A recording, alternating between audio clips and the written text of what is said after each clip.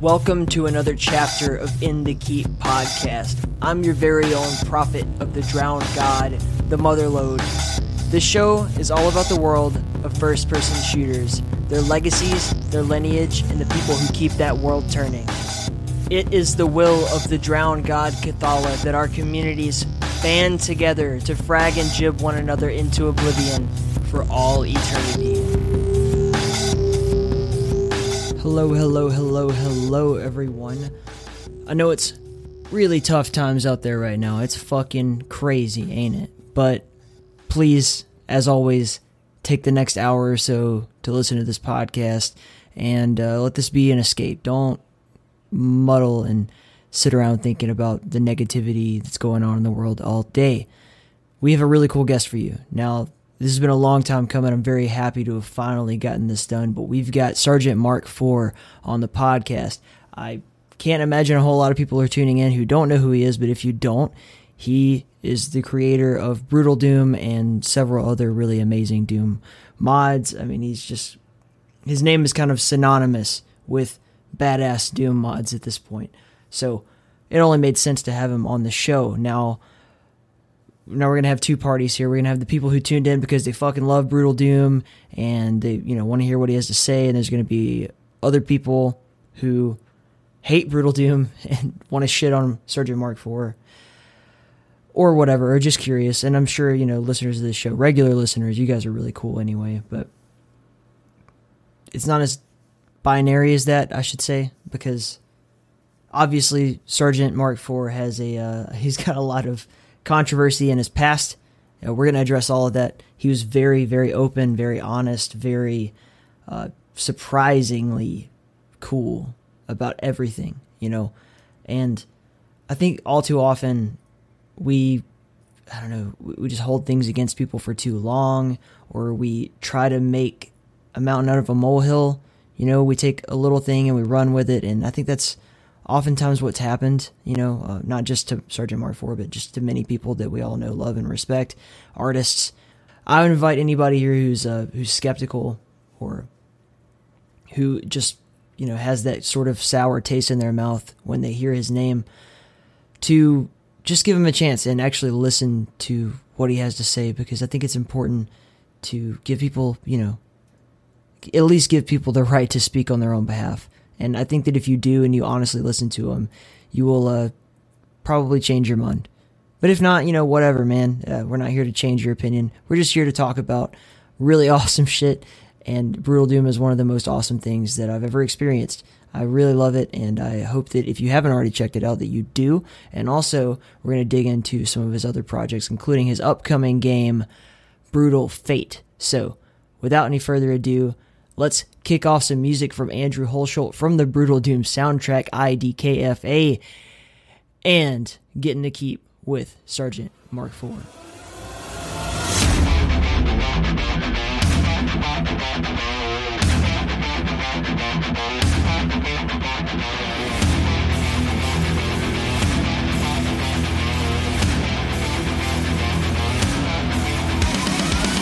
Well, I'm Marcos, or also known as Sergeant Mark IV, and I am from Brazil. I live in São Paulo, and that's my hometown, and that's it. So we got a lot to get into. First of all, man, I do want to know what your early interest was in gaming. You have a really long storied career here in Doom modding, but where did it begin for you? When did you first get that itch? Well, actually started playing games with Sega Saturn, when it came out in 95, I think it was 95, and it was on the Sega Saturn where I discovered Doom, right after the Saturn port came, I think 97 or something like that. Mm-hmm. It's a bad port, if you compare it with the PlayStation port, but I think it's still a better experience than the one on Super Nintendo, which everyone worships, and I don't know why. It's it's not the worst possible. Then, but I didn't start with the stuff with modding on Doom. It was actually with Warcraft 2 when I had my first computer, which Blizzard gave with the game, shipped with the game, the same editor they used to make the maps, so you could use it to make maps on the exact same quality of the game, or even better maps.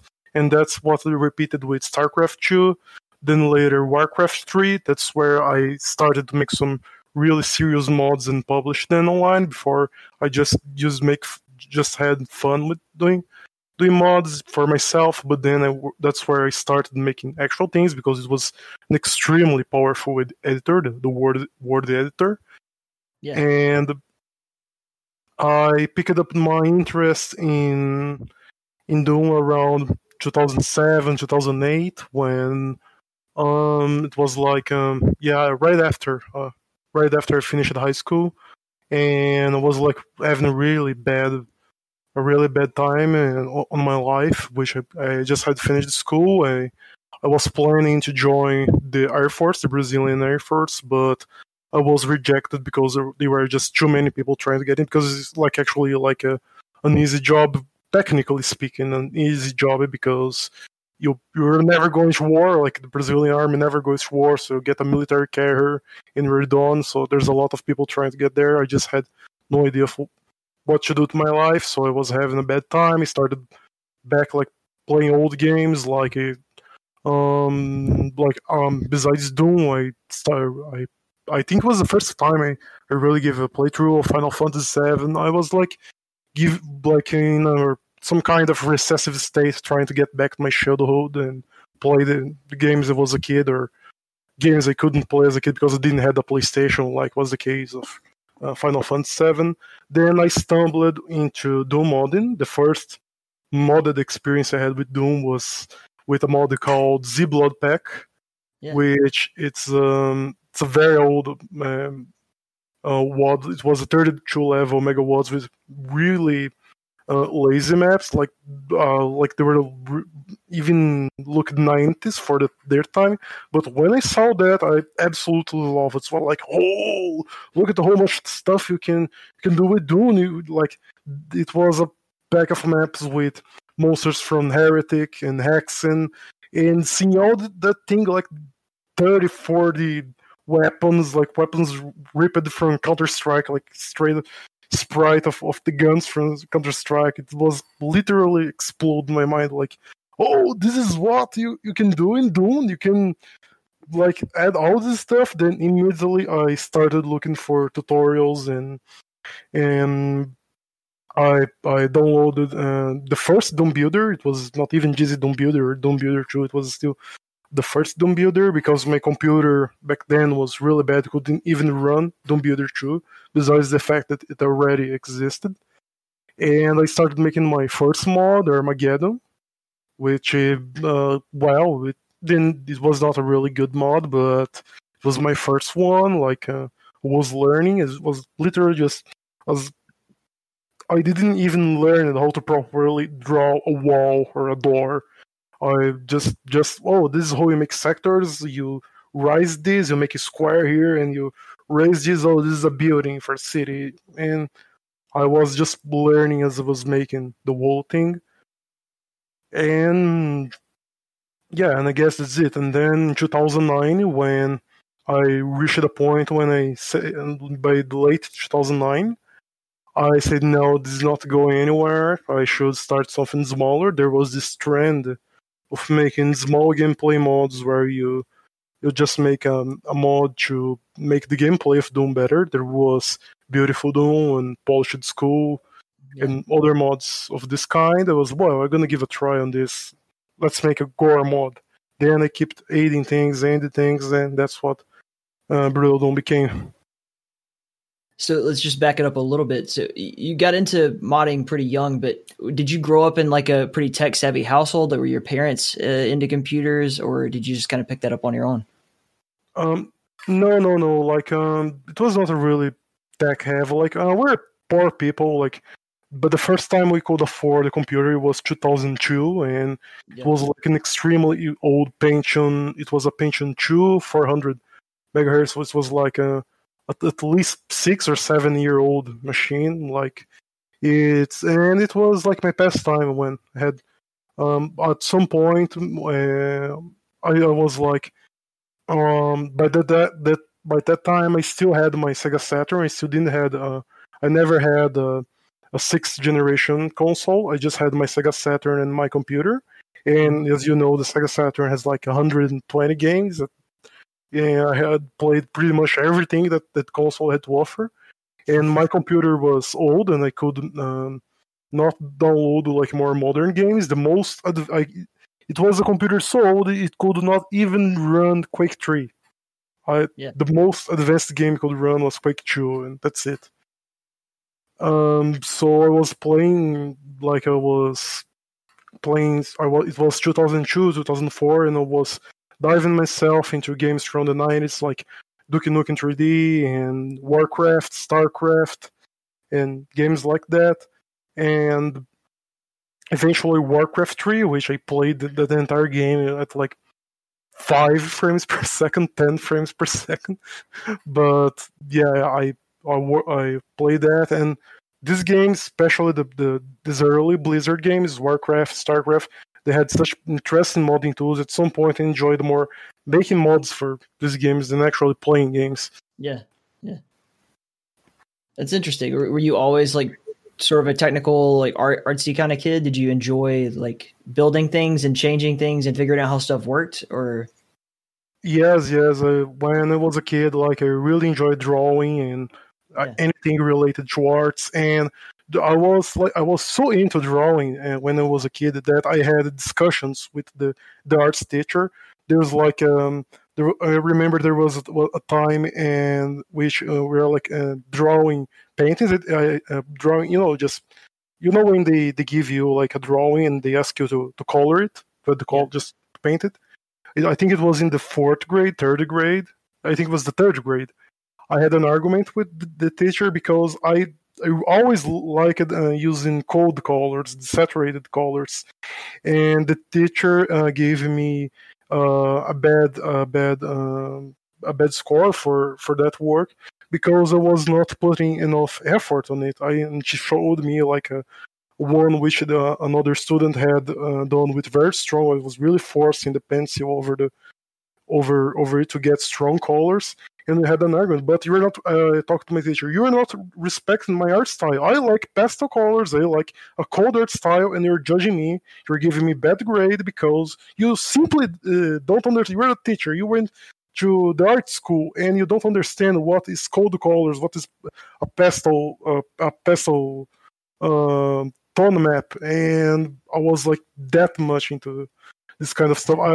I used to play like when we had like free time. There was like a teacher was not. There was no teachers. It was when the teacher for this day doesn't come and we need to wait for the next teacher.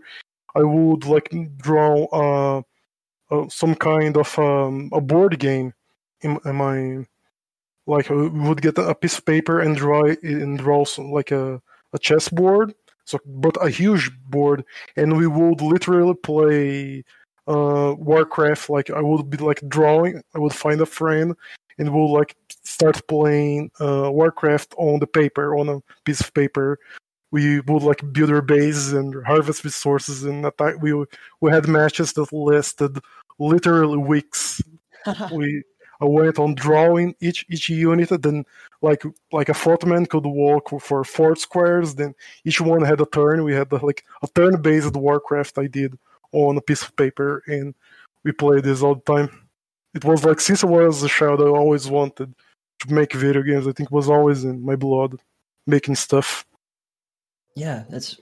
I'm glad I asked that question because that really says more than I think, some people would even think to ask, because when you really get into someone's psychology, like the fact that you already had that eye for aesthetic and art as a young person, it really speaks to what you do now, man. Mm-hmm. So let's just dig into it. How old were you when Brutal Doom came out? Well, it was 2000. The first version was 2009. I was 18. Mm-hmm. Now I am 29. Yeah, it has been 10 years. Yeah. Yeah. That's right. So you're 18 years old and you make what would become like this kind of earth-shattering mod. Like this literally kind of shook up the whole world in a way as far as Doom goes. And so I like to tell the story of, people always, argue between the original, unfiltered Doom and then, the Doom post Brutal Doom, when you really showed everyone what could be done with this engine, with the GZ Doom engine and everything. And I tell the story all the time of how I went home to visit my family a while back. It was a couple of years ago. And my younger brother, he, is not really a computer savvy kid or anything, but I showed him Brutal Doom on my computer, like on a laptop. And he fell in love with it. Like he just absolutely, because you see Vanilla Doom and you see like, it's not all that appealing to someone who's played something like Call of Duty. I think it's awesome, but I understand why kids are just frustrated. Like I can't aim up and down. It looks ridiculous. And then you bring them this incredible experience, like that you can bring Doom to a whole new generation with the way. Just a heads up, I did not invent looking up and down. That's no. We know that. Just a clarification. But I mean, like, that's one of the things I enjoyed, like enjoying Brutal Doom. It's like because I make a Doom, a better version of Doom that I want to play. I play it all the time with my friends, and like some like Doom is all about shooting things, and like the most part of it is shooting things, and whatever you can do to improve the shooting experience of Doom, you're improving Doom itself. You go on adding better sound effects because they had all these limitations back in the day. You don't have limitations with sound formats. You can decrease the zoom of the camera, or the fact you can look up and down. You can add recoil to weapons. There are methods of modernizing Doom, making it like a more modern game without necessarily changing the graphics or the feel or the looks of anything. Yeah, it's really cool how that all kind of came together for you. So you released this thing, the earliest versions in 2009, and then when did you start really kind of feeling the feedback of it? I think the mod really actually a feedback existed in the very first day I released it. Like I released it in the old Skulltag forums, and the first night somebody already made a server with it, and I saw people already playing it. And it's like but when I think the mod really exploded, when people start really talking about it, when it was around 2011, when the guy that was the creative director of id Software, I think it was Metal Hooper. Yeah, it's Metal Hooper. He made a tweet saying like, "Hey guys, if you have never checked the Brutal Doom, you should. It's like really cool." It was like, "Holy shit! Somebody from id Software played my mod." Yeah. That's huge. Then I think that was the first time I felt the real feedback of it. You said that you really wanted to like make the shooting experience as cool as possible. It's pretty clear, like a lot about weapons, especially like in some of your later mods. We could talk about that too. But did you grow up around guns a lot, or are you just kind of a fanatic from the internet? What's your background? No, I'm just a gun nut from the internet. Having guns is not really accessible here in Brazil. Like there's like a lot of trouble. Like there's taxes, for example. Mm-hmm. The taxes for any guns is like you have to pay literally 70-80% of the gun in taxes. Like for every gun you buy, you need to pay to give back to the state like 3 or 4 guns. So if you just want to have a simple shotgun here, that's gonna cost you around 3,000, 400,000, 4,000. I mean, pistols are even worse because they have an extra tax because they're a smaller arm, and they cost 5,000-6,000 reais for a revolver. It's something like especially a poor person like me could never afford. Yeah. So there's no real gun culture here in Brazil. But I really take like a lot of admiration for guns. I spend a lot of time checking channels like Forgotten Weapons, where that guy Gun Jesus, he explains in very clear detail like the story of the guns and how this gun was made, why it failed, why it succeeded. Like really fascinates me. Yeah, It's like, it's weird. I grew up in a part of America where guns could not be more accessible. Like, I knew how to shoot a shotgun before I knew how to tie my shoes. I mean that for real. And so when you talk about guns, like, and you're so savvy, like, it's really, when you show off the stuff in your mods, it's like, wow, man, he really knows his shit.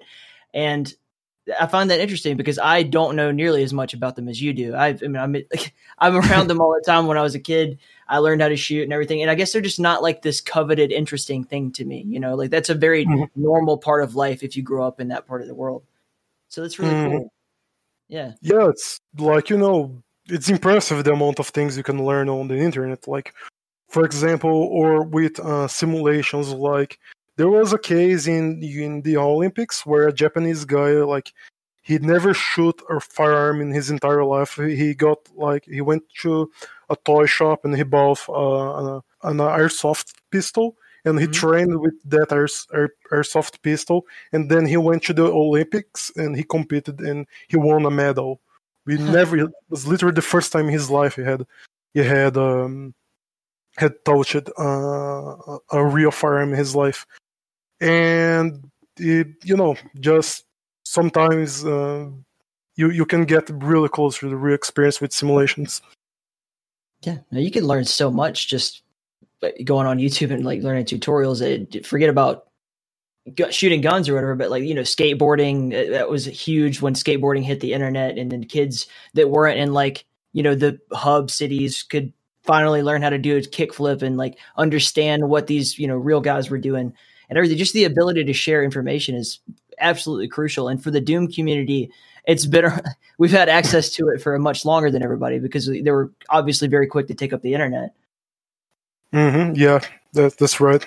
So then as you start to kind of gain popularity with this thing, like you have people from id Software playing you. Even at some point, John Romero plays Brutal Doom and says, like, if we could have made it like this at the time, we would have. And so that's a lot of early praise for a really young guy at this time. It's really, really amazing the impact that you were able to create at that time in your life.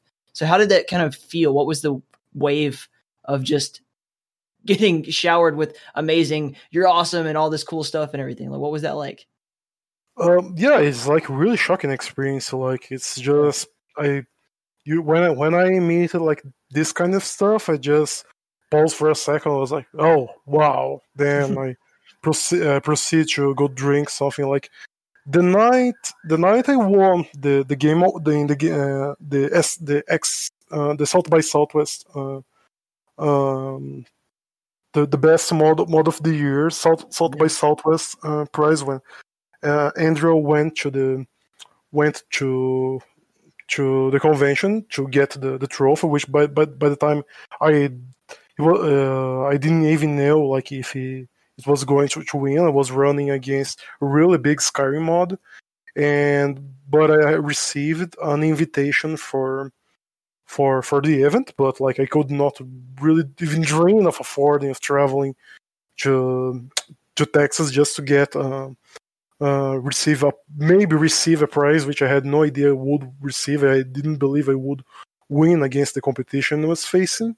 So I was like, I received this invitation. Was like to Andrew Holst, hey man, you live by close to where this happened. You have this ticket. Want to go there and shake some hands and meet some people? Yeah, fine, sure. He was like, oh, what if you win? Like, I don't think it's gonna win.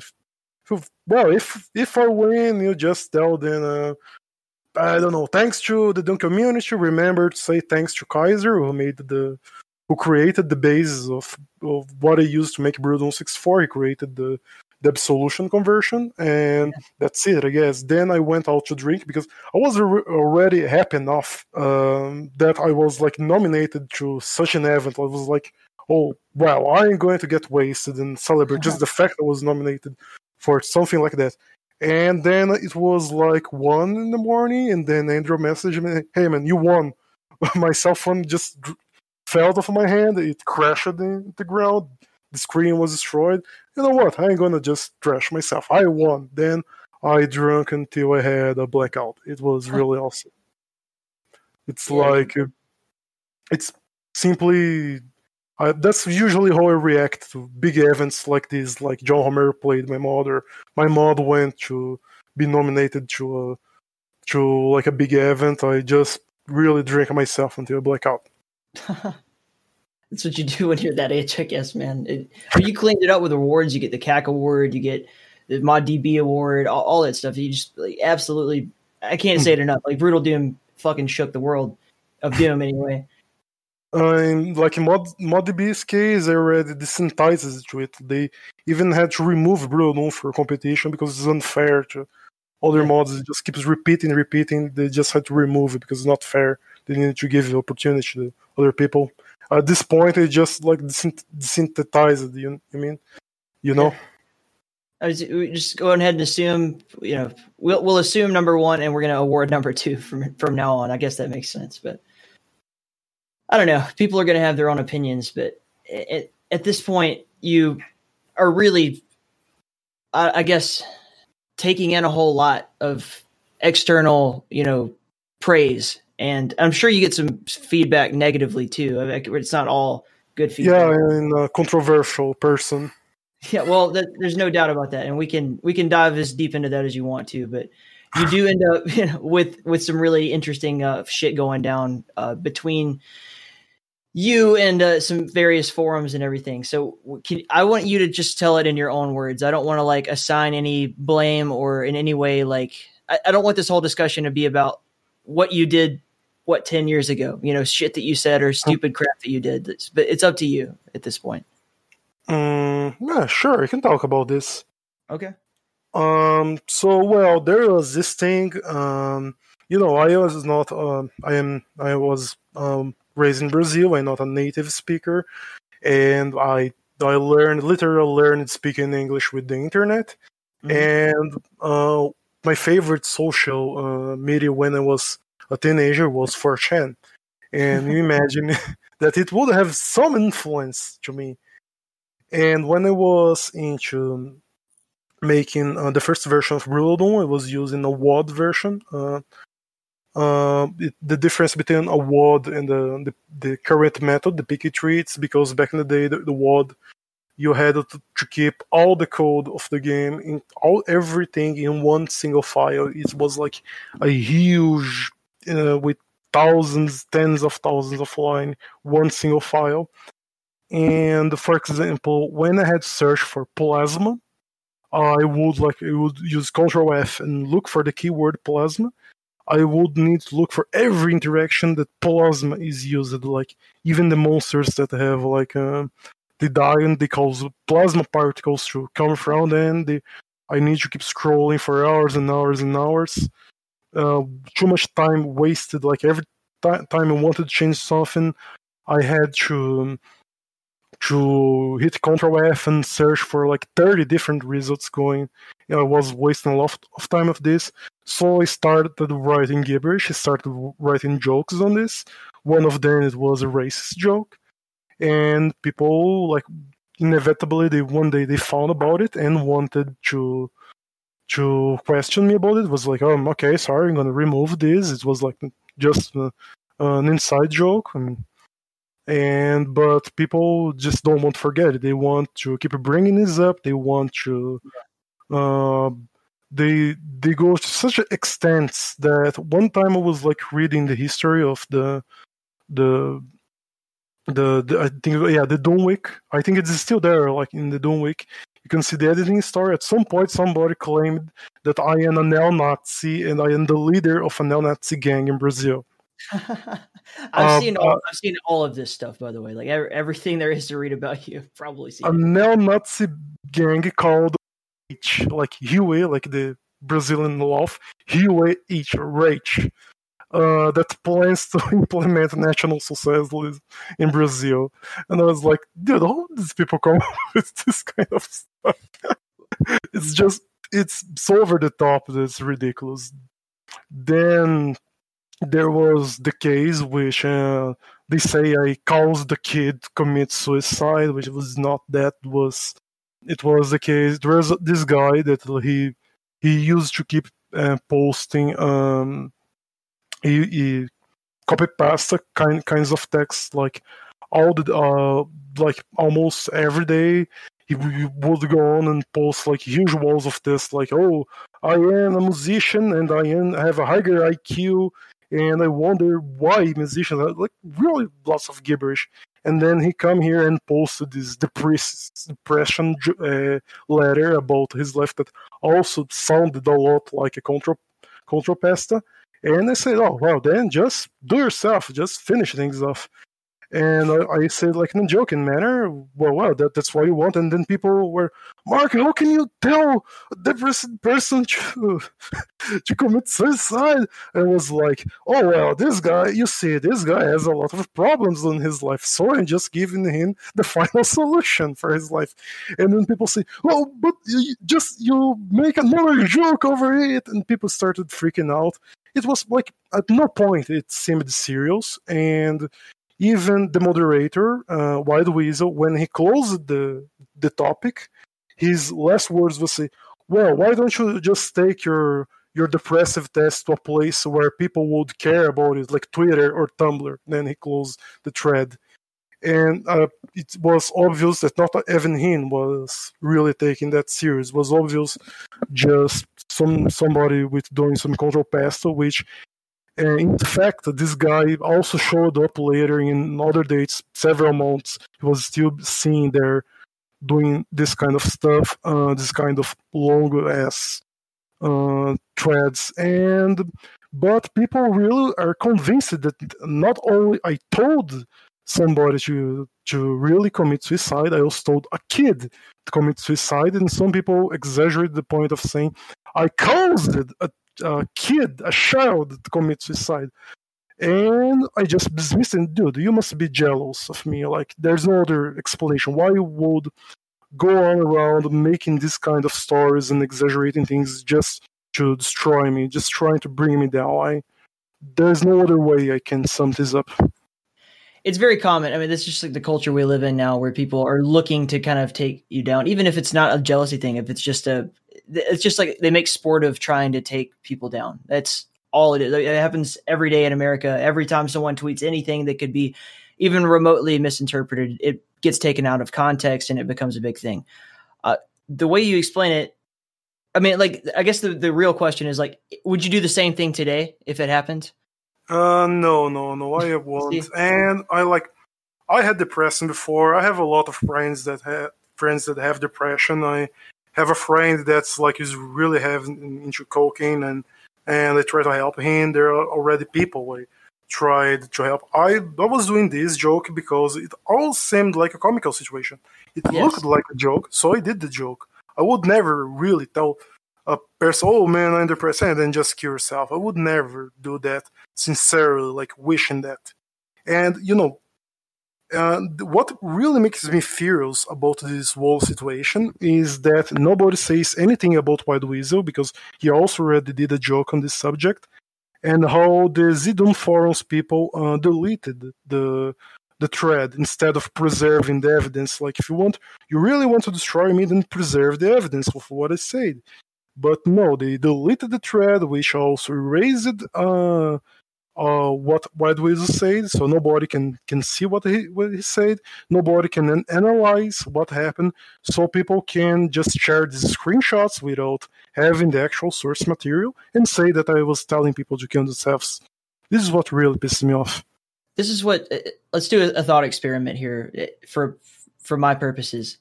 I am an unbiased third party here. I wasn't around. I didn't see it. I'm just going to take your word at face value and go from there. But to me, this is what proves that it's just being taken out of context, is that, first of all, you seem like a really nice guy. I mean, you've carried yourself pretty well since these initial, like, this was 10 years ago. And there's no further controversy since then. Maybe it's because you got banned or whatever, but the thought experiment is, if you were really just this gigantic piece of shit who goes around trying to hurt people all the time, you would first of all continue to be that way, and second of all, let me try to find the words to put into context. You have done so much in the way of art to give to other people for free. And at no point in this whole context do I see any record of anyone saying like, okay, so Sergeant Mark IV, he said some shit to a depressed guy or whatever. At no point does anyone say like, what's going on with Sergeant Mark? No one says, why would he say that? Is he okay? Is he depressed? Is there anything going on with him? Because people don't just act like that. No one goes around being a hateful shit unless they have some real shit going on in their life. And you even mentioned that before, like you've gone through bouts of depression. You were in a really bad at the point in time when this happened to you. You were 18 and you were unable to get into the Air Force. Like you have reasons to be depressed. And so people at no point in time does anyone care. And then I'm sure you're getting hate mail and people saying awful shit about you, kill yourself, all this stuff, just horrible fucking shit to you. And no one gives a fuck about what they're saying to you. It's all about blaming you and making you feel bad about something that they can't even really prove that you did or even prove the context of why you did it. Does that make sense to you? Yeah, it makes. And thanks for your opinion on this, like your viewpoint. Yeah, I generally assume that there's, when I looked at this whole situation for the first time, I'm like, he can't possibly be as bad as they're making him out to be. This is obviously, I mean, when you have a wiki page called Crappy Games and Why This Guy Sucks, it's pretty clear that they're not being objective. This is not objective journalism. This is just... Yeah, I don't think that page. I think there's like a very obvious tone of humor. Like, well, at least he's not worse than the Yandere dev. Like, people are obviously that. I don't take that page, for example, as an offense. That's like obviously some trolling. Like the guys on Dunwick, on the Z Dunwick, I guess. I don't remember if it's Dunwick or Z Dunwick. Like saying I was a skinhead leading a group of Nazis called the Wage.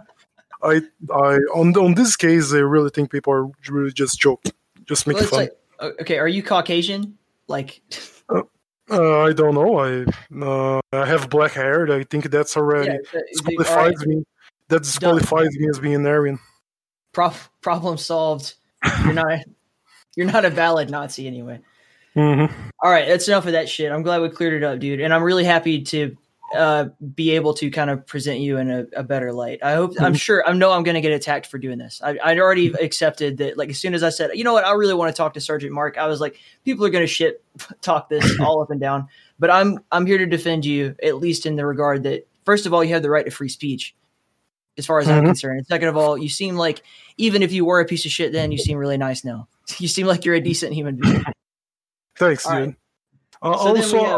Hold on. Another thing about the controversies. One of other things people complains about me is about me being toxic, and that's the main reason why they banned me from Zidane forums. And there was like plenty of people that would go there like purposely trying to troll me, saying, "Oh, Brutal Doom makes Doom look like Call of Duty." And, you know, dude, like, it was like 2011, 2012. I was working on a really, really bad IT tech job.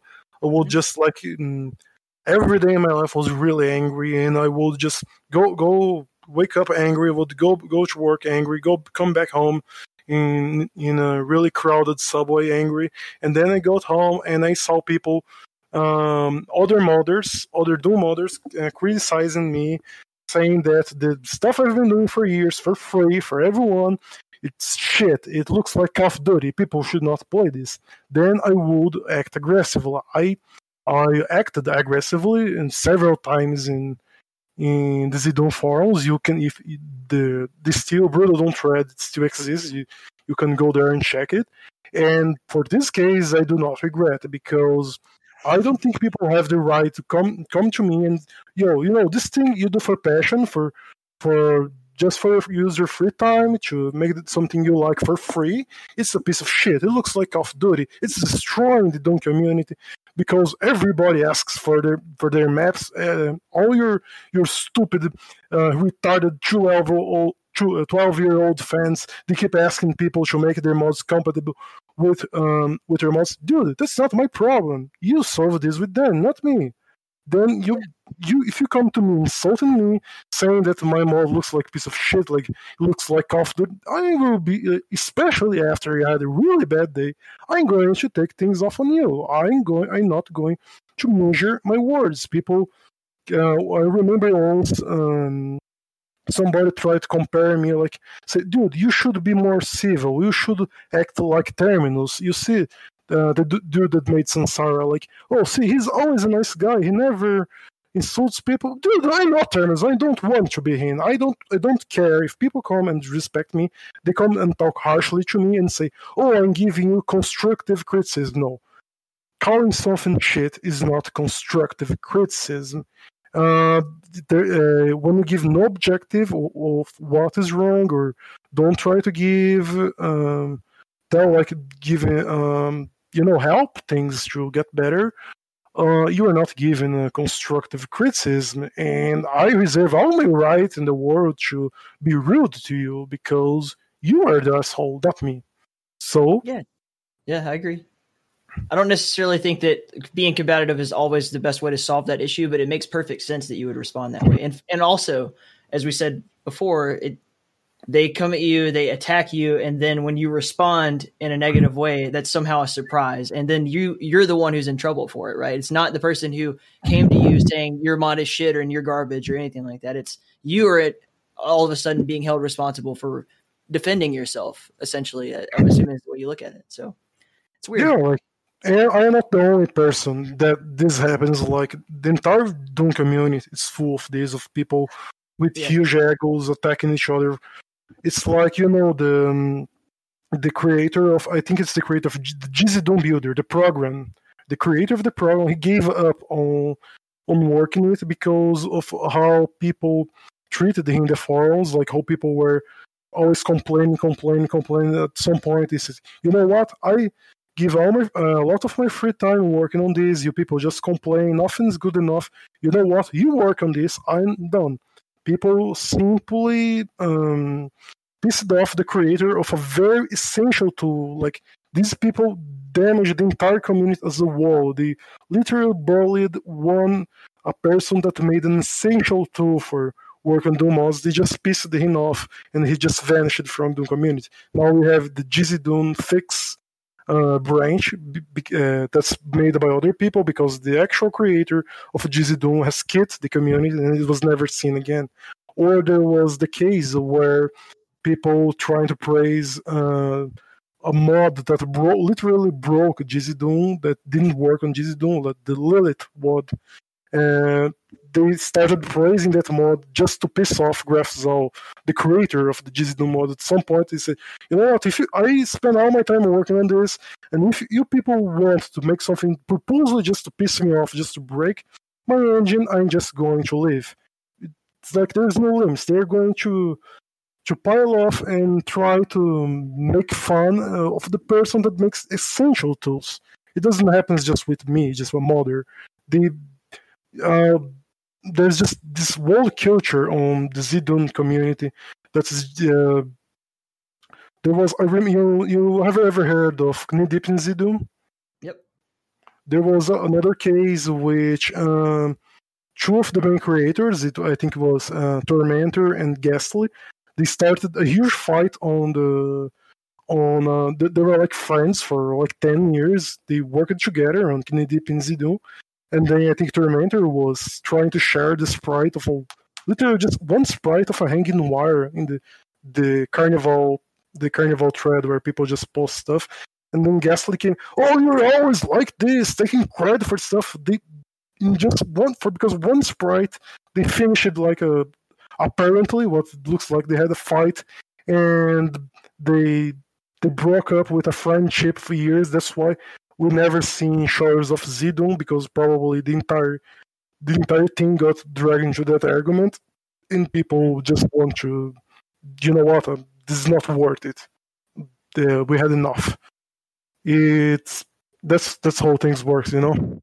I think we could put the nail in the coffin on it, man. Like there is definitely at least a mental illness that seems to be involved in the groupthink of, and it's not just the Doom community, it's the gaming community at large, it's the online community, it's Reddit, it's it's everything. People genuinely just seem to want to be angry for some reason, but at the end of the day, man, you seem to have matured, and everyone in the community hopefully will eventually reach the same place as Mhm. you are, as you know.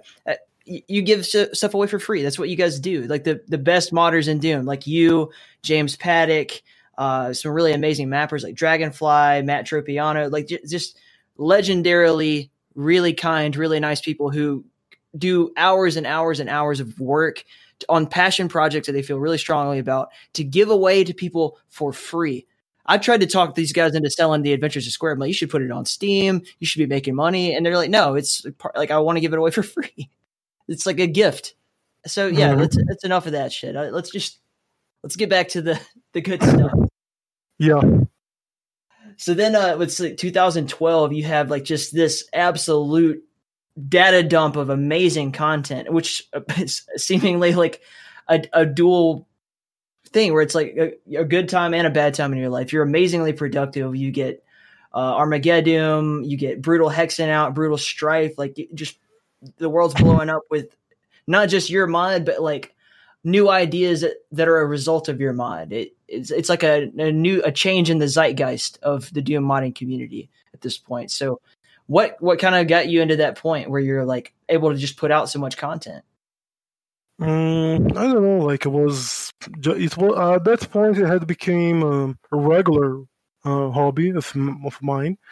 I was constantly spending a set of amount of time every day working on specifically working on mods. And I had like, whoa, no, what if we transfer this kind of language to Hexen? Then what about if I try this on Strife and try to modernize these games like that? Yeah. And then at some point, some other people, other modders from other modding communities had the same idea, try to transfer this.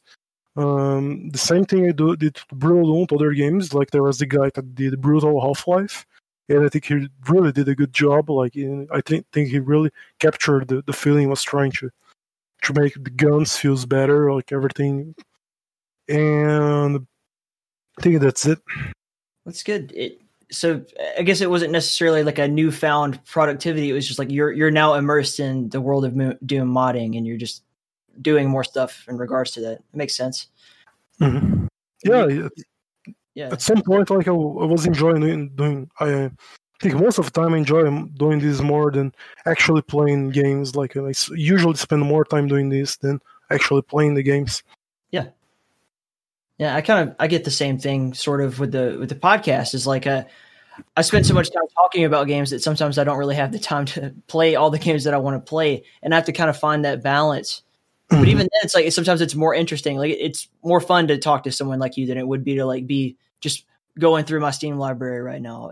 I'll find time for that later, but this is like not an everyday opportunity. So it's really fun to get to know where things come from, and in your case, to get to create things. Actually Yeah, make like something. Yeah. the feeling when you make a zombie man, you draw all his sprites, you go through this hard work and you go on coding it to make it special effects. So when you see everything coming together, it's orgasmic. You're like, oh, it works! Like there's no there's no replacement from it. It's like a different hobby, completely different from gaming. You seeing the thing you created working. It's unique. It's art. It's beautiful.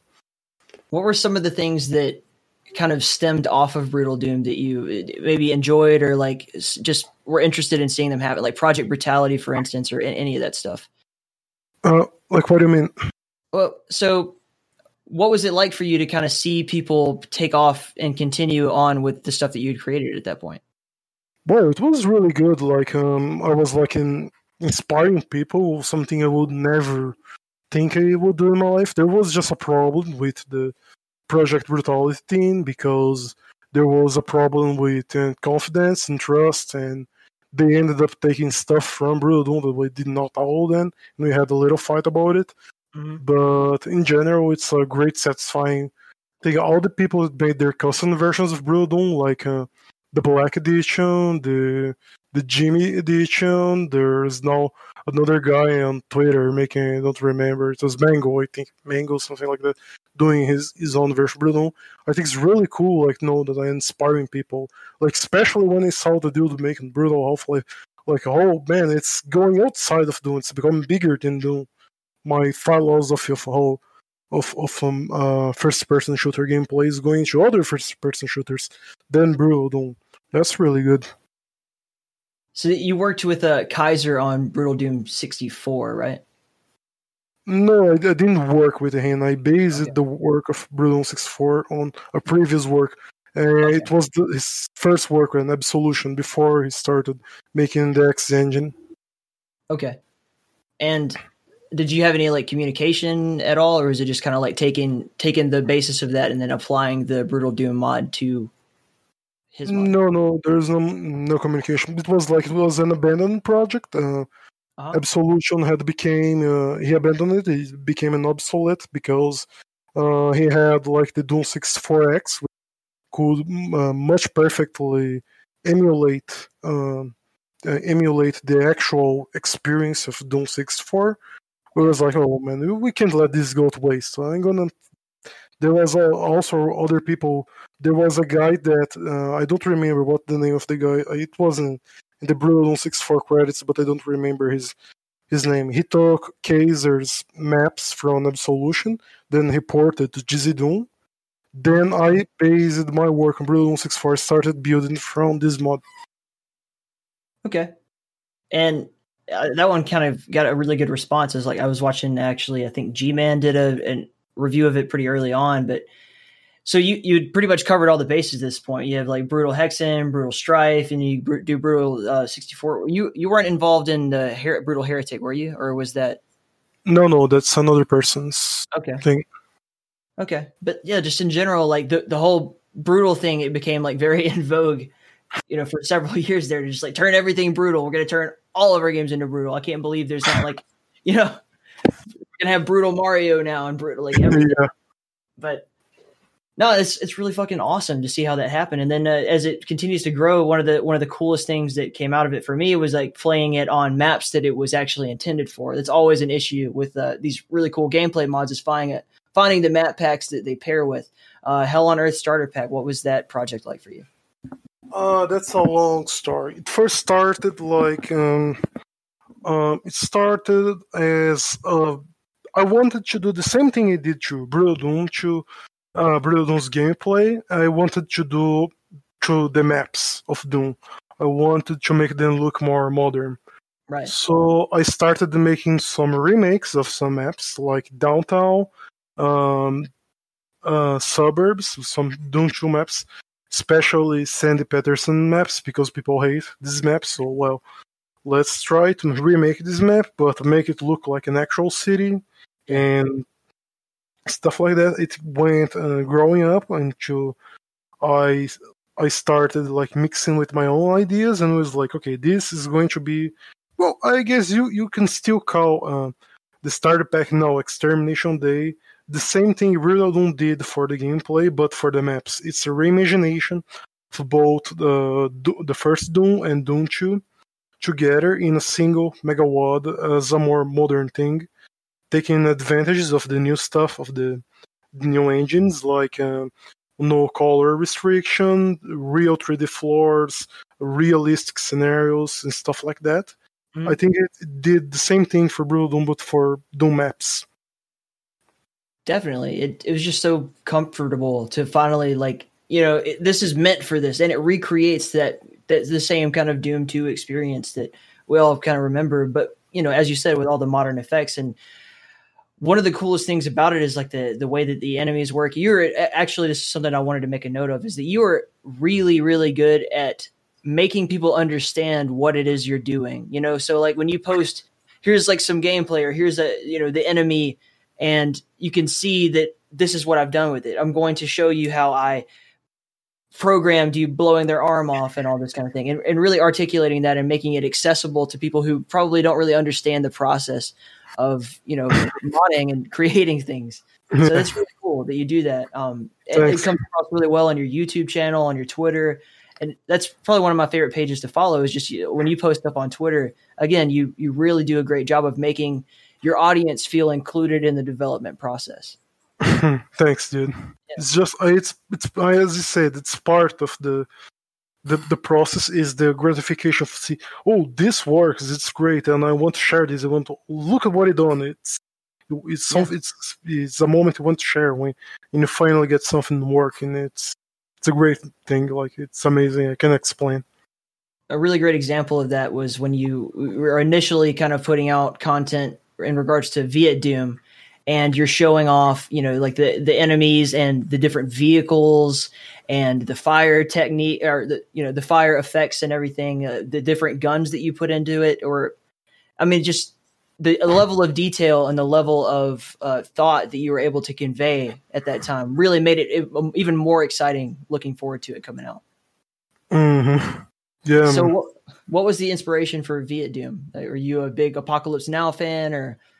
Especially Platon. I think Platon is I like Apocalypse Now, but I think Platon is the ultimate Vietnam movie. It's like, when I was a kid, I enjoyed watching Vietnam movies like Platon and Apocalypse Now, Full Metal Jacket. It scared me, like, especially Full Metal Jacket. It scared me the shit of hell of how the army was supposed to be. But then I learned that it was the United States Army during the Vietnam War. It was completely different. Things are not like that. But anyway, I was a big fan of these kinds of stuff, and not only Vietnam War itself, but also things that were inspired by the Vietnam War, like Aliens. I don't know if you ever heard of this, but Aliens is literally Vietnam War. It's a huge allegory to the Vietnam War. And I just like this kind of stuff in general. And then someday I played the game Nan, which is that total conversion for Duke Nukem 3D that they decided to sell a game, but like, it's not really a really impressive game. But I like the concept of making the Vietnam War as a first-person shooter, a retro first-person shooter. I always had a thing, like some kind of admiration for jungles in pixel art form as a retro style of art. I don't know, because I played games of this setting like when I was a kid, like maybe like because of Sonic 3 or Gex or stuff like that. I just, whenever I saw like trees and waterfalls and stuff like that pixelated, was like, oh, a small niche. I had like, oh, this is really satisfying to look at. I always had this kind of admiration for retro forests. Yeah. Then I always wanted to, oh man, like Nan, imagine if Nan was properly done, like if we had Nan but like, put some effort in it, not just a reskin of Duke Nukem 3D. And when I had this idea for several years, then there was a point when I made a big jungle map that didn't work too well. I made a map called Knee Deep in the Jungle, and it didn't really work too well. But then at some point I just abandoned this idea. Then Rising Storm Vietnam came out. I really enjoy playing this game sometimes. Like I play these almost like 1 hour a day, every day. And it's like real relaxing and therapeutic. Like I love literally everything about it, especially the soundtrack. Lenny Moore composed for it, like the way he nailed it. Looks like some kind of Deep Purple with Black Sabbath and some depressive guitars with some psychedelic stuff. And that soundtrack alone basically was, no, I must make a Doom mod and put this soundtrack in the game. Like a Vietnam Doom mod and put this soundtrack in the game. And one day, some night during the middle of the last year, I woke up in the night. I was like, man, it was like 3 in the morning, and I was like, man, I should look for tutorials. I want to learn how to do pixel art from scratch, how to draw trees and stuff like that. And I had this epiphany and started making trees. Oh, you know what? Now I'm gonna make this. It was right after Brutal Doom version 21 was released. I had no main project. It was like, oh no, now I'm going to make this Vietnam War mod. And that's how I started making Viet Doom, because for my game, Brutal Fate, which I only decided to really start the project this year, but I always wanted to make a jungle section in one part of the game, and this was the perfect opportunity to test how it would work a jungle in the Doom engine. It's like a sector-based engine. The engine simply doesn't like this engine simply abhors big open space with lots of stuff on it. Yeah. Like, how can I make a jungle work in the Doom engine without making it lag? Like something that my old i3 can keep always at 120 frames per second. And that's how I started, and keep adding it, and then I started becoming obsessed again with the Vietnam War, reading all articles about it. Sometimes I go on Facebook groups. I like following lots of history groups, and I see people complain whenever there's like news, an article about the Vietnam War, and I see a boomer from, oh, but we could have won the war. It wasn't for these hippies in Washington. And then I started discussing with them, like, no, the Viet Minh Trail, you never know what the Ho Chi Minh Trail was like. The Cu Chi tunnels were so much bigger than imagined. I became really obsessed with the Vietnam War. And it's kind of an allegory to the way you were talking about guns earlier, but yeah, you are so like into this stuff that you probably know more about Vietnam than most Americans whose grandparents served in the war. That's so cool. Yeah. What was really cool about this mod in particular is you're always pushing the boundaries of what can be done with the GZ Doom engine, and in the case of Viet Doom, again, the not just the enemy AI and not just the vehicles. I mean, you have the helicopter part that it doesn't seem like it can be recreated in Zandronum, but whatever. And then you have the your own partner's AI too. You're like directing them around and they're following you and everything. And this is an interesting gameplay mod for me because it's not like Doom in that you kind of feel like this invulnerable God all the time. It really does make you feel like, fuck, I'm in war. Like you could get mortared at any time and you're just dead, wiped off the planet. So yeah, how did you come up with all the ideas for this? Like just every little bit of the stuff that you've done, did you get the idea, or are you inspired by other mods, or did you just kind of think it up in your head and like, you know what, I'm just going to, make all these different, Soviet era war vehicles and tanks and stuff?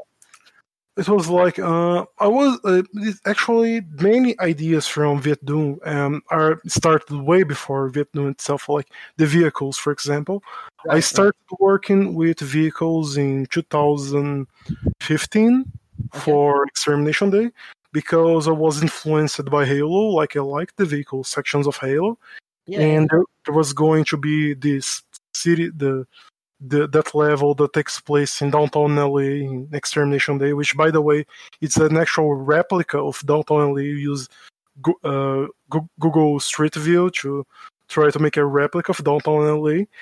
And in this part, I wanted you to be able to have the option to drive a tank and fight a big hordes of enemies because, like, Earth is fighting back against. It's not a post-apocalyptic mod. It's an apocalyptic mod. Things are happening right now. It didn't happen. Things are happening right now. And obviously you would have the army and tanks and stuff like that fighting the demons. And I had like this experience with Halo, and I wanted to bring something similar to Doom. That's where I developed the vehicles. And then, if this is a war mod, it must have tanks. I must start porting them. Then I started doing research about what the vehicles were like in Vietnam, the tanks, and I learned like about all the vehicles they had. Like I was like especially amazed by the M50 Ontos, which is like an infantry fighting vehicle, like an anti-tank thing with these ridiculous 6 guns and fixed turrets. I was like, oh dude, they must put this in the game. This looks absolutely awesome. Just in case you're wondering, like I went through the Wikipedia article of the list of weapons and vehicles used in the Vietnam War, and I read that article about 40 times. Each weapon, each vehicle, everything I know, literally everything that was in the Vietnam War. And when I saw like the Ontos, and then the Patton, the M48 Patton, I said, no, I must add this to the game. It would be awesome if this can show up in the game. And this is an example of how the tanks are now, for example, the mechanics of the buildings being destroyed. I also experimented with this before in Extermination Day. There are some levels which you can destroy walls and stuff like that. On the first test versions of Viet Doom, it was a more traditional architecture, using sectors to make the buildings.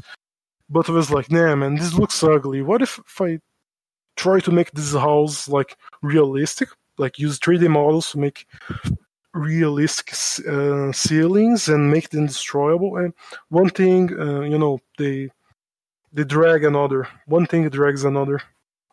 It's so cool, man. I really can't express to you how like excited. I remember I was at work, just sitting there, and I had YouTube pulled up, and I was like watching all of the videos over again the day before you were going to release the packed, the early stages of it to be played. And it was just like an event for me. Like, and my friends were just like, super, fuck yeah, dude, Viet Doom's coming out. Like, it's so cool, man. Like, that's such a cool gameplay mod, and all the levels and everything are super cool. I love the humor even that you kind of throw in there, like Hot Dog Hill. It's so cool. Can't say it enough, dude. Nice, dude. It's really cool, Peter. Do you hear that? Yeah. Before we talk about the new project, I do want to get into some of the stuff that went on with you and your commentary about Doom 2016 and Doom Eternal. I know you had a little bit of a weird experience with a recent interview, so I just want to give you the floor to kind of discuss that. Oh, yeah. So I had this interview with this guy. I'm not going to say his name or who the interview was for. It was about a game developing YouTube channel, which this guy interviews several game developers, and he wanted to make an interview about the process of making Broodon and Viet Doom. I gave him like a 1.5 hour interview. I went through like really, it was like a technical. It was he interviewed developers, and he got like really technical information of how things are done, how things are inspiring on these games. And I gave him like a very long interview of I was explaining him things like how the headshot system works in Brutal Doom, because there's a fake hitbox over the main hitbox of the monster, and then you shoot it explodes and causes damage to the monster. How the walls and the buildings, destroyable buildings in Viet Doom works, like like really technical stuff. And then at some point of the conversation, we had a talk about what are my opinions about Doom 2016, and my opinions were like what I was expecting of Doom Eternal. It was like a 5-minute conversation. I gave him my opinions on it, and then that's it. He went radio silent for 3 months about it. Just on the day he released the interview, it caused like he decided to change entirely the subject of the interview. He deleted everything I talked about mod development. He shortened it to a 10-minute interview, which started like in a mocking tone of I was like, oh, why the creator of Brutal don't want to play Doom Eternal? I'm like, what? When did they say this?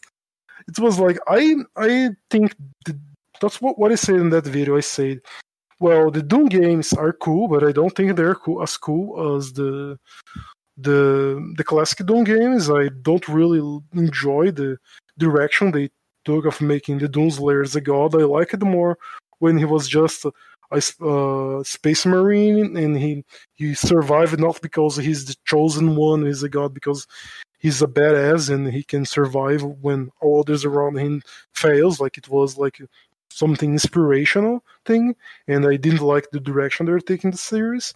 But I say the Doom 16 in itself is a good game on itself.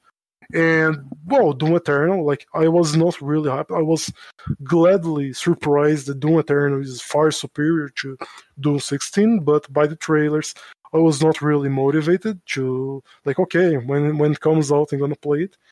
And he tried to edit in a sarcastic tone, like, oh, why the creator of Brutal Doom won't play Doom Eternal? And using a thumbnail trying to mock me. And lots of people started piling up on the video, calling me arrogant, calling assholes. Who cares what Sergeant Mark IV cares, what he thinks about Doom 16, Doom Eternal? And it was like, dude, wasn't this supposed to be interview about my mods. I thought this thing was going to be something you would put in the final of the video, in the ending of the video. Like, oh, now we had this talk about the technical aspects of mods. Let's hear Mark's opinion on Doom 16, stuff like that. And he made the entire video be about this, and it got me into a problem with lots of people attacking me, coming to Twitter to insult me, and was like, dude, that was really fucked up. I asked him to take down the video, and gladly he just took it down.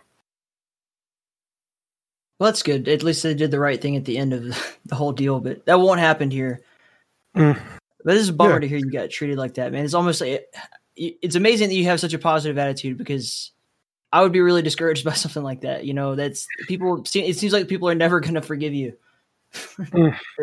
But really, don't care at this point. Yeah, that's good. If you think I'm like, some people say, oh, he's jealous because ID Software made a better Doom than his mod. Dude, I don't care. You think whatever you want of me. I just got pissed because somebody told me that they were doing an interview about my mods. I wasted over 1 hour explaining details, in technical details, everything I did for my mods, and then this person proceeds to throw everything away and try to monetize, make money out of spreading a humor that I am angry at Doom 16 and Doom Eternal. Dude, that just makes no sense. It's really like, and why he choose, like, it was an interview that happened in January, and then he waits until it's literally the day before the release of Doom Eternal to publish this and say that I hate Doom Eternal and don't want to play it. And this really pissed me off. Well, yeah, fuck that. Let's forget that shit. It doesn't matter anymore. But I am curious for some of your ideas and feedback about it. One thing that got brought up a lot, not by you, as far as I know, but just in general, people in my circles talking, was that as we watched, 2016, and especially when we were watching Doom Eternal start to get a lot of hype around it and trailers coming out and everything, it did seem like the id Team was taking some influence from the modding community. And one of the big comparisons is like, this looks a lot like Brutal Doom, like, which is a good thing in my regard. I was like, yeah, that's good. I'm happy to see them take it that route, because that's what I want to play. Like, Brutal Doom is one of my favorite things that's ever existed. And I'm not saying that because I'm here to kiss your ass. Like, I genuinely really like it. And so how do you actually feel about some of the gameplay things? I know that one of your criticisms about Doom 2016 was that the movement was slow. I feel exactly the same way. But what are some other like technicalities that maybe you could notice that a normal layman like myself wouldn't? Things I noticed that were wrong with Doom 16 was how slow and how boring the first levels of the game is. Like the introduction of the game is one of the most important parts of the game, and the beginning of Doom 16 was really slow. We start with that terrible pistol. You get the shotgun. You can only carry 20 shells with it, and it's not very accurate. It's not as bad as the Doom 3 shotgun, but still unrealistically inaccurate, and you can only carry 20 shells. You need to keep changing back the pistol. You don't get double jumping until the 4th level, and it's like, which is a very fundamental gameplay mechanic, to use the double jumping, and they hide it behind upgrades. I did not enjoy it, and I was glad that in Doom Eternal they fixed this. You start the game, you already start with the shotgun. There's no pistol. It was the best idea they ever had, to remove the pistol completely. And you already start with the double jump, the new mechanic, which is the dash. Unfortunately, you don't start with it, but you all get it on the 2nd level, which is a huge upgrade than locking down such a precious resource, that fundamental part of the meat and potatoes of the gameplay, too far away. They just give you on the 2nd level. That's a huge improvement. Also, the fact that in the 1st level on, you can get you start with the shotgun, you get the chainsaw, and then the rifle. and then you get the plasma gun. It's like really fast. You're already fighting the Arachnotrons, the imps. They don't waste time on trying to explain you things. You were already introduced to advanced enemies and advanced weaponry really early in the game, and I think that was a great thing that they missed in Doom 16. In Classic Doom, basically in the first run of the game, you already get the shotgun. In the second level, get the chain gun. It gets really fast. You're quickly introduced to pink demons and then spectres. You have the zombie man, the imps, the shotgunners. It doesn't waste your time. It doesn't try to build tension. It goes straight to the point. And this is a thing I think they did wrong in Doom 16, and they fixed it in Doom Eternal. Cool. I'm glad we could set the record straight on what you actually think, man. Because I just hate stories of like hearing that you were like edited to be misrepresented. Actually, that kind of makes me mad, like from a journalistic point of view. But I'm glad that we could give you that opportunity to clear the air. Yeah, it's like, for example, one people argued with me like, oh, you can't have all the cool weapons, all the cool abilities in the beginning of the game. No, that's not what I'm saying. What I'm saying, there's some fundamental things about the game. Like imagine, for example, some things are part of the core mechanics of the game. You cannot postpone. It's not like not telling you to give the player the BFG on the first level, and saying that you must give the player the meat and potatoes of the game. You can't take too long in the exposition of the game. It must be some things are sacred to the form of the game. You must give the player right away. These kind of things are important. This is what people misrepresented what he said. People think he said, oh, you should be given things easily. No, that's not what he said. So since you're the master, quote unquote, of making really badass enemy modifications and stuff, how did you feel about the enemy design in Doom Eternal? Specifically, like there's the one that everybody has something to say about, but I'll let you say it yourself. Which one, the Marauder? Well, yeah, everyone had an opinion on the Marauder. I'm not. I like the Marauder. He has. I think he's a cool enemy to fight. I have no really big problems with one big problem I have with Doom Eternal enemy design maybe is the Tyrant. I mean the Cyber Demon. I think he takes way too long to appear. By the time he shows up, you already have the Crucible, and you can just one shot him. I think it would be cool if he had showed up before you had the Crucible, so you're actually forced. And by the time he showed up, I already had the Crucible, and and whenever an Archvile or Cyber Demon shows up, I would always use it and never actually fought them. One thing I really hated about Doom Eternal, one enemy I really hated was the angels thing. I don't remember what's the actual name. The things the aliens that are supposed to be the angels, because in the Doom Eternal trailer, there's like that part that says, "Oh, they're not your people to save anymore. You keep continuing on this crusade, and you are gonna feel the wrath of Havens."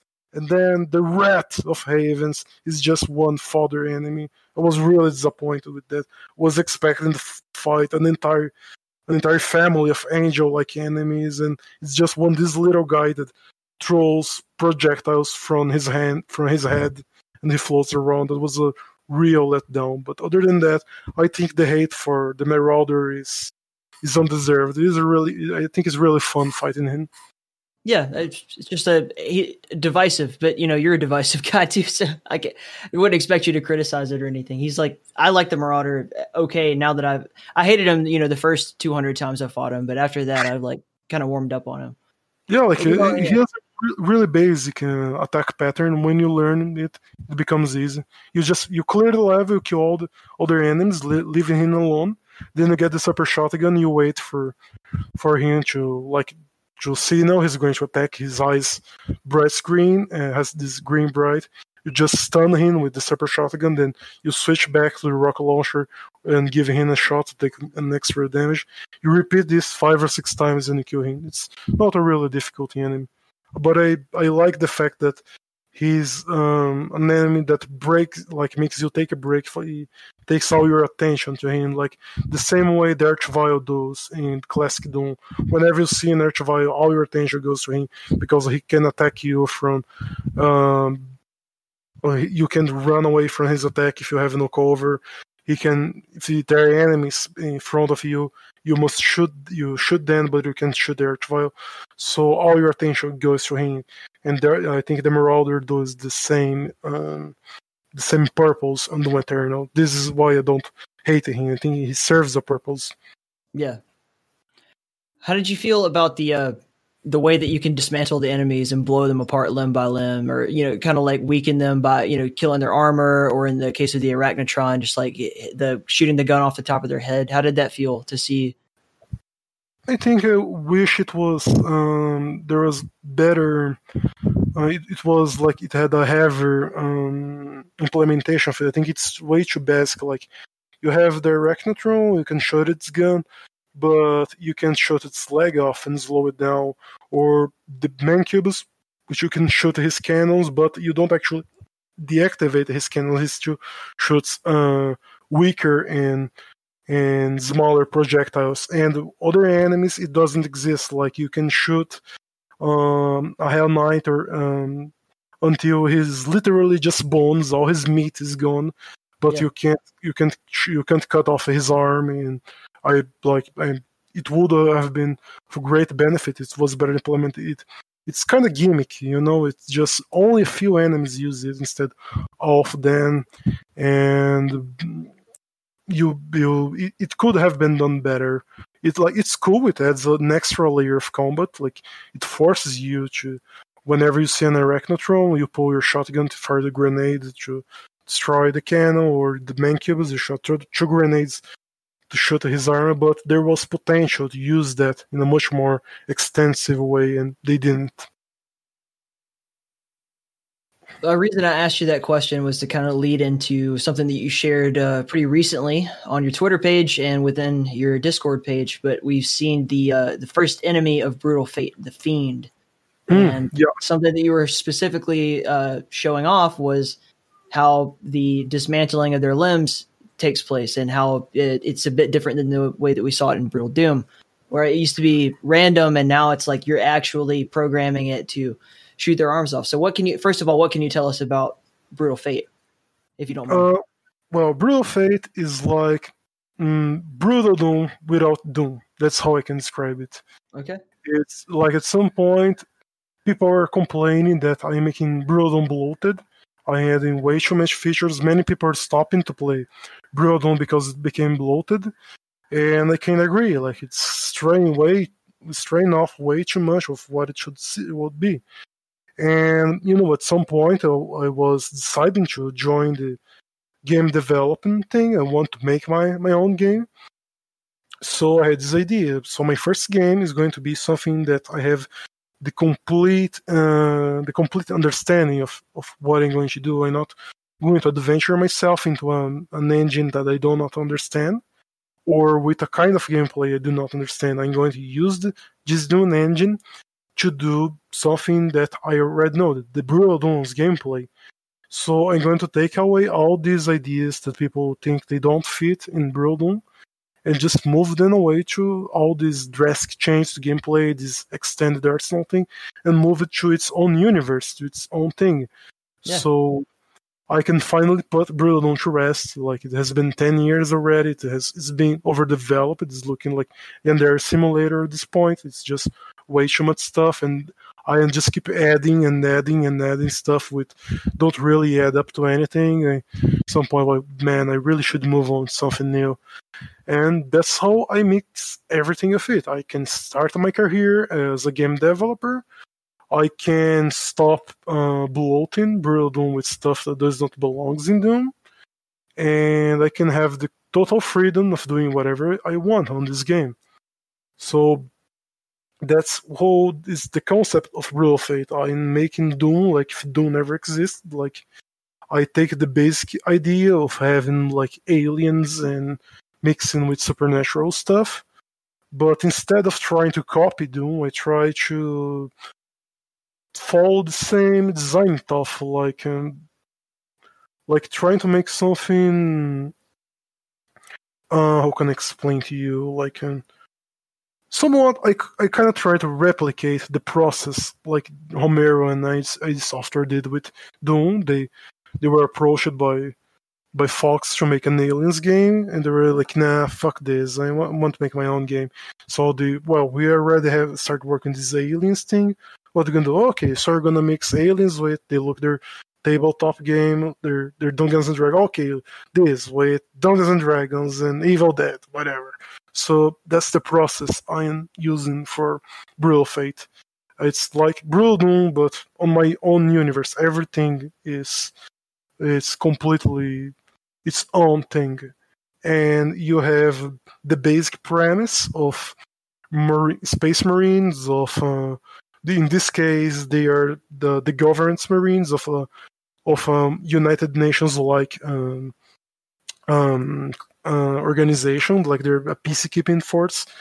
Actually, if I try to explain all the lore for Brutal Fate, I would be here all night because it like the game takes place in the year 2350, around that. And to understand the story, you need to go back to the modern day, then the World War III, the World War IV, the start of the colonization of space, how the colonies were made, how Mars was colonized, then they had the Martian Civil War, and how the United Nations had to send an intervention there, and how the Space Marines were starting, how each like all the major moons of like Mars and major moons like Callisto and I mean the moons of Jupiter where the game takes place. Were colonized, and what's the social situation of things, and all these planets were terraformed, and basically terraforming a planet costs trillions of dollars, and the corporation that had all the resources to terraform this planet and start a colony there, they have a say on how the colonies should be treated. But when they go too far and start violating human rights, then the United Nations sends Space Marines to solve the situation. But when you go there, and it's not, there is no civil war, they're not having problems with the colonies and the corporations. There's this unspeakable horror that came out, and I'm not going to spoil way too much things.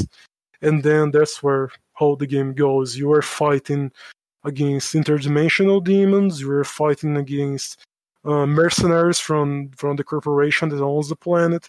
We're fighting against cyborgs and robots and battle drones, and it mixes the apocalyptic tone of Doom with a cyberpunkish tone.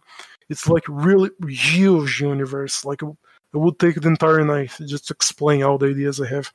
Well, I want to ask you too. We'll have chances to talk about it more and more as you continue development, man. But a few just kind of fundamental questions. Like, first of all, are you familiar with Zan and Hedon and all that, right? Yeah. Okay. I talked to him during the development of Hedon. Yeah.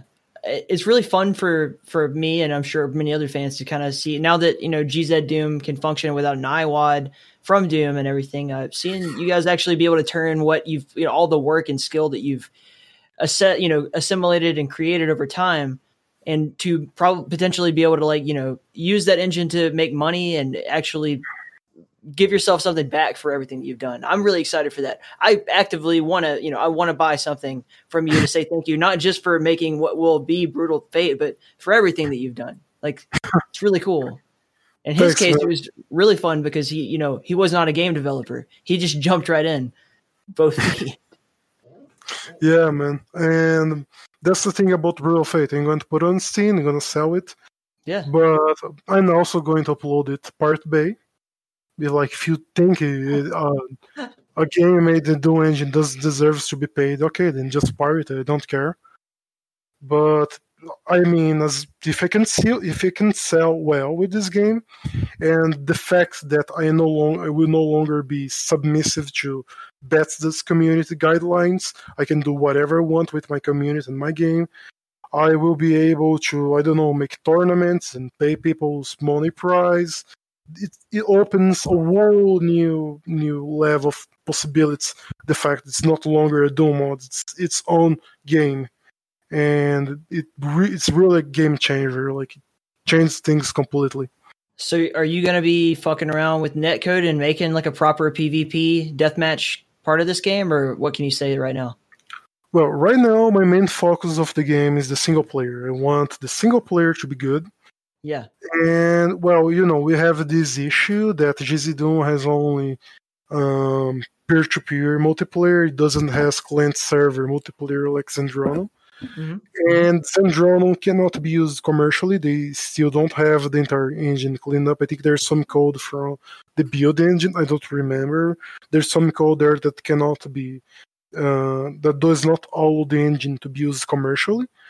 But I can secure that the game will be compatible with Zendronum. You can add the multiplayer as not as main part of the game. And yes, I really want this game to have multiplayer like Brutal Doom has. I really love playing Brutal Doom's gameplay online with my friends. I mean, my ex-girlfriend, I literally met her in a Brutal Doom server.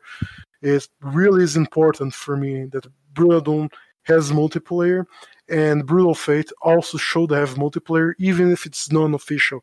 If you need to install Zendronum apart, if they never end up adding official multiplayer support, client-server multiplayer support to GZ Doom. And I will be like giving both the official and non-official support to Brutal Fate. The official support is a single-player experience, and then there's the non-official support, which will be multiplayer maps, deathmatch maps, cooperative maps, survival thing, horde mode, all this kind of stuff. It's going to be really interesting to see, because you just have always kind of pushed the boundaries of what can be done. If this actually ended up getting people to like suck it up and make a multiplayer client that works with GZ Doom, that would be really incredible. But I mean, we'll see what happens. And I like your backup plan here too. Just, make it a non-official Zendronum support. That'll work either way. But it's just good to know that you're doing this, man. I'm really, really happy about the attitude that you're taking towards it. Yes, man. Thanks. Yeah. Well, is there anything else that you want to say before we get out of here? Any shout outs? Are you going to be doing this whole project completely alone, or are you going to have level designers or a team? What's the plan? Initially, it's just literally me. I'm making the level design, the writing, the world building, the programming, the 3D models, the textures. Literally, I'm doing everything alone. Okay. I am with talks with a really cool and popular dude about the soundtrack. Maybe he can help with sound design too. But basically it's literally just me. And by the time I start selling the game on Steam Early Access, maybe I can use the money to hire an extra mapper, or an extra mapper or two to help me with things and speed up the process. Shit, are you taking investors, bro? Right